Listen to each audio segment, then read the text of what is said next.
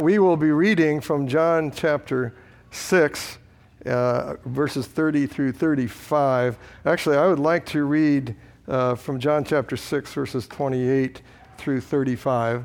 And since this is the living Word of God, would you please rise? So I'll begin in verse 28 of chapter 6, John chapter 6, and go to verse 35. Verse 28, Then they said to him, What shall we do that we may work the works of God? And Jesus answered and said to them, This is the work of God, that you believe in him whom he sent. Therefore they said to him, What sign will you perform then, that we may see it and believe you? What work will you do? Our fathers ate the manna in the desert, as it is written, He gave them bread from heaven to eat. And then Jesus said to them, Most assuredly I say to you, Moses did not give you the bread from heaven, but my Father gives you the true bread from heaven. For the bread of God is he who comes down from heaven and gives life to the world. Then they said to him, Lord, give us this bread always. And Jesus said to them, I am the bread of life. He who comes to me shall never hunger, and he who believes in me shall never thirst. Let's pray. Lord, thank you for your promise. Thank you for your words. Thank you that you came to give us these words that we need to hear, and that you are the bread of life. And we love you. We praise you for this time to hear your word. And we do pray that you would prepare us to come to your table, to have communion with you as you have commanded and allowed in the Lord Jesus. And we praise you in the name of Jesus. Amen. Well, it was over 13 years ago that I shared in a series on the I Ams. Only the ones, though, from the Gospel of John, 7 of those. And so I'd like to do that again. I have changed this quite a bit since that time. I've edited it some and changed it, and I will also do that to the future ones. In fact, I'm going to add other I Ams in the Bible besides the ones that are in the Gospel of John, from Genesis and Exodus and Psalms, also from Isaiah and Ezekiel and Revelation. So it'll be a longer series, probably go through the first of next year, Lord willing.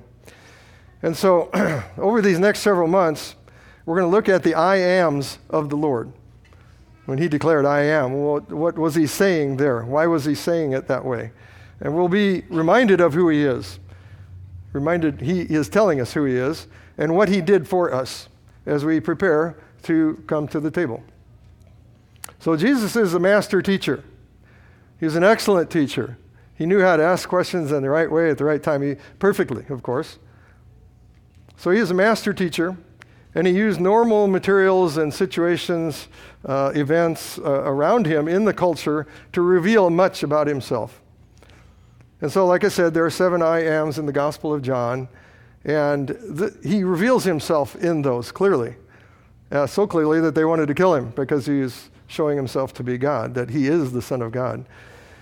So these I Ams are all clear claims. These that I'm going through in the Gospel of John and the ones in the future, these are all claims of his divinity, of his deity. And they clearly refer back to Exodus chapter 3, verse 14, where God says to Moses, I am that I am. I am who I am. And to John 8:58, where Jesus said, Before Abraham was, I am. And they wanted to stone him after that, because to them it was clear. He is saying he is God. So why did he use bread, though, as an illustration? And a way to help people understand, the people around him listening to him. Well, first of all, he had just fed 5,000 people, miraculously. He miraculously multiplied 5 loaves of bread so they could all eat their fill. They all had enough. And they liked that. And this illustration of his divine power by feeding 5,000 people became a way to teach that he is the bread of life, and that he was sent by the Father, and also that he is God. So bread was a basic food at that time. It was, I guess, what you call their staple food, like other cultures have rice as their staple food, without which it's not really a meal, or it's not nourishing. So almost everyone ate bread as their major source of food, maybe a couple times a day then. Bread is often used also to refer to food in general in some ways. Also, we used to use it anyway in terms of calling it money. I don't think we do that much, but basically it's talking about that which gives us the means to live when we talk about bread in that way. And so secondly, the people talking with him here brought up the topic of the manna. So they grew up knowing that, about what manna was. Maybe mostly to say that it came daily. And in that, they're thinking, we would love to get 5,000 people fed every day. So they asked him to perform a sign. And this, after he'd already fed 5,000 people with 5 loaves of bread. So they asked him another sign. They thought having bread daily in that way would probably be very nice. In Exodus chapter 16, God begins supplying the manna to the people of God daily. And this continues for 40 years for over 1 million people. That's a lot of manna daily. It came, and they were only supposed to pick up a certain amount. And God prepared that bread from heaven back then, not only to supply their physical needs, because they were wandering in the desert, and to reveal his power and his providential care for them, but to prepare them for the coming of the Messiah, the true bread of life, this very instance. So manna was a type or a shadow of the eternal bread of life, our Lord Jesus Christ. It was a supernatural food.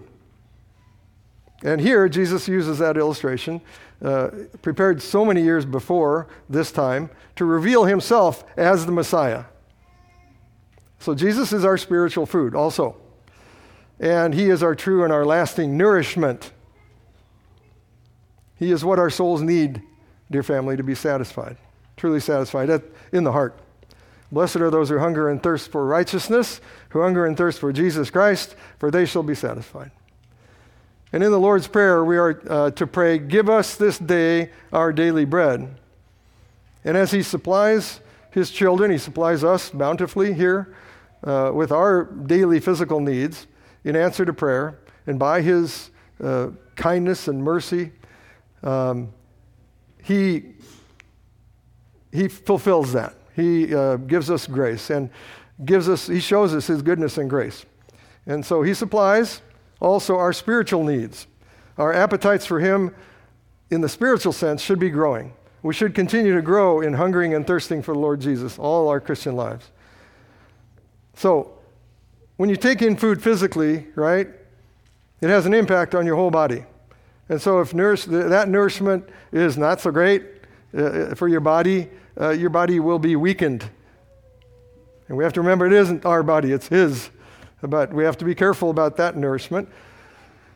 And on the spiritual level, I guess I could ask the question, why do we seek any other nourishment for our soul than the true bread of life? We should be seeking with our whole heart, which we know through his word. We know the bread of life. We know who he is. We know what that means. We have the bread of life. And the Lord said when tempted by the devil, man shall not live by bread alone, but by every word that proceeds from the mouth of God. In Isaiah 55, the prophet Isaiah asked this question, why do you spend money for what is not bread, satisfying, and your wages for what does not satisfy? Listen carefully to me, in other words, to the word of God, and eat what is good, and let your soul delight itself in abundance. We have the precious word of God. May we delight in it. May we be people of the word. So we are satisfied, I think, often way too easily with so little of the true bread of life, our Lord Jesus, when we could be feasting on him, preparing for our banquet, if you will, with him now and in heaven. And so why are we satisfied by being partially filled when we can be filled with him through his precious Spirit? We ask for the filling of his Spirit, and we should. And then our soul can delight itself in abundance. Now, in terms of our relationship with him, our communion with him, it's time to feast, not to fast. Let's fast from that which does not satisfy and cannot satisfy us in our hearts, and feast on and delight in our Lord Jesus Christ, who is the bread of life.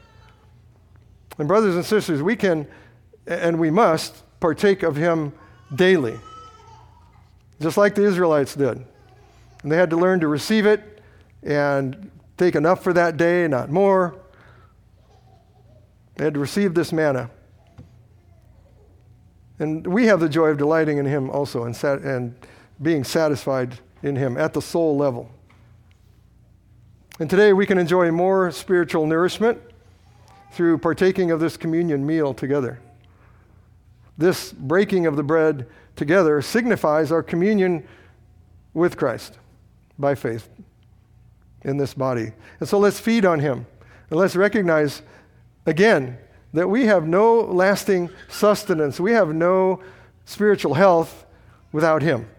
There is no nourishment for our soul without the Lord Jesus Christ.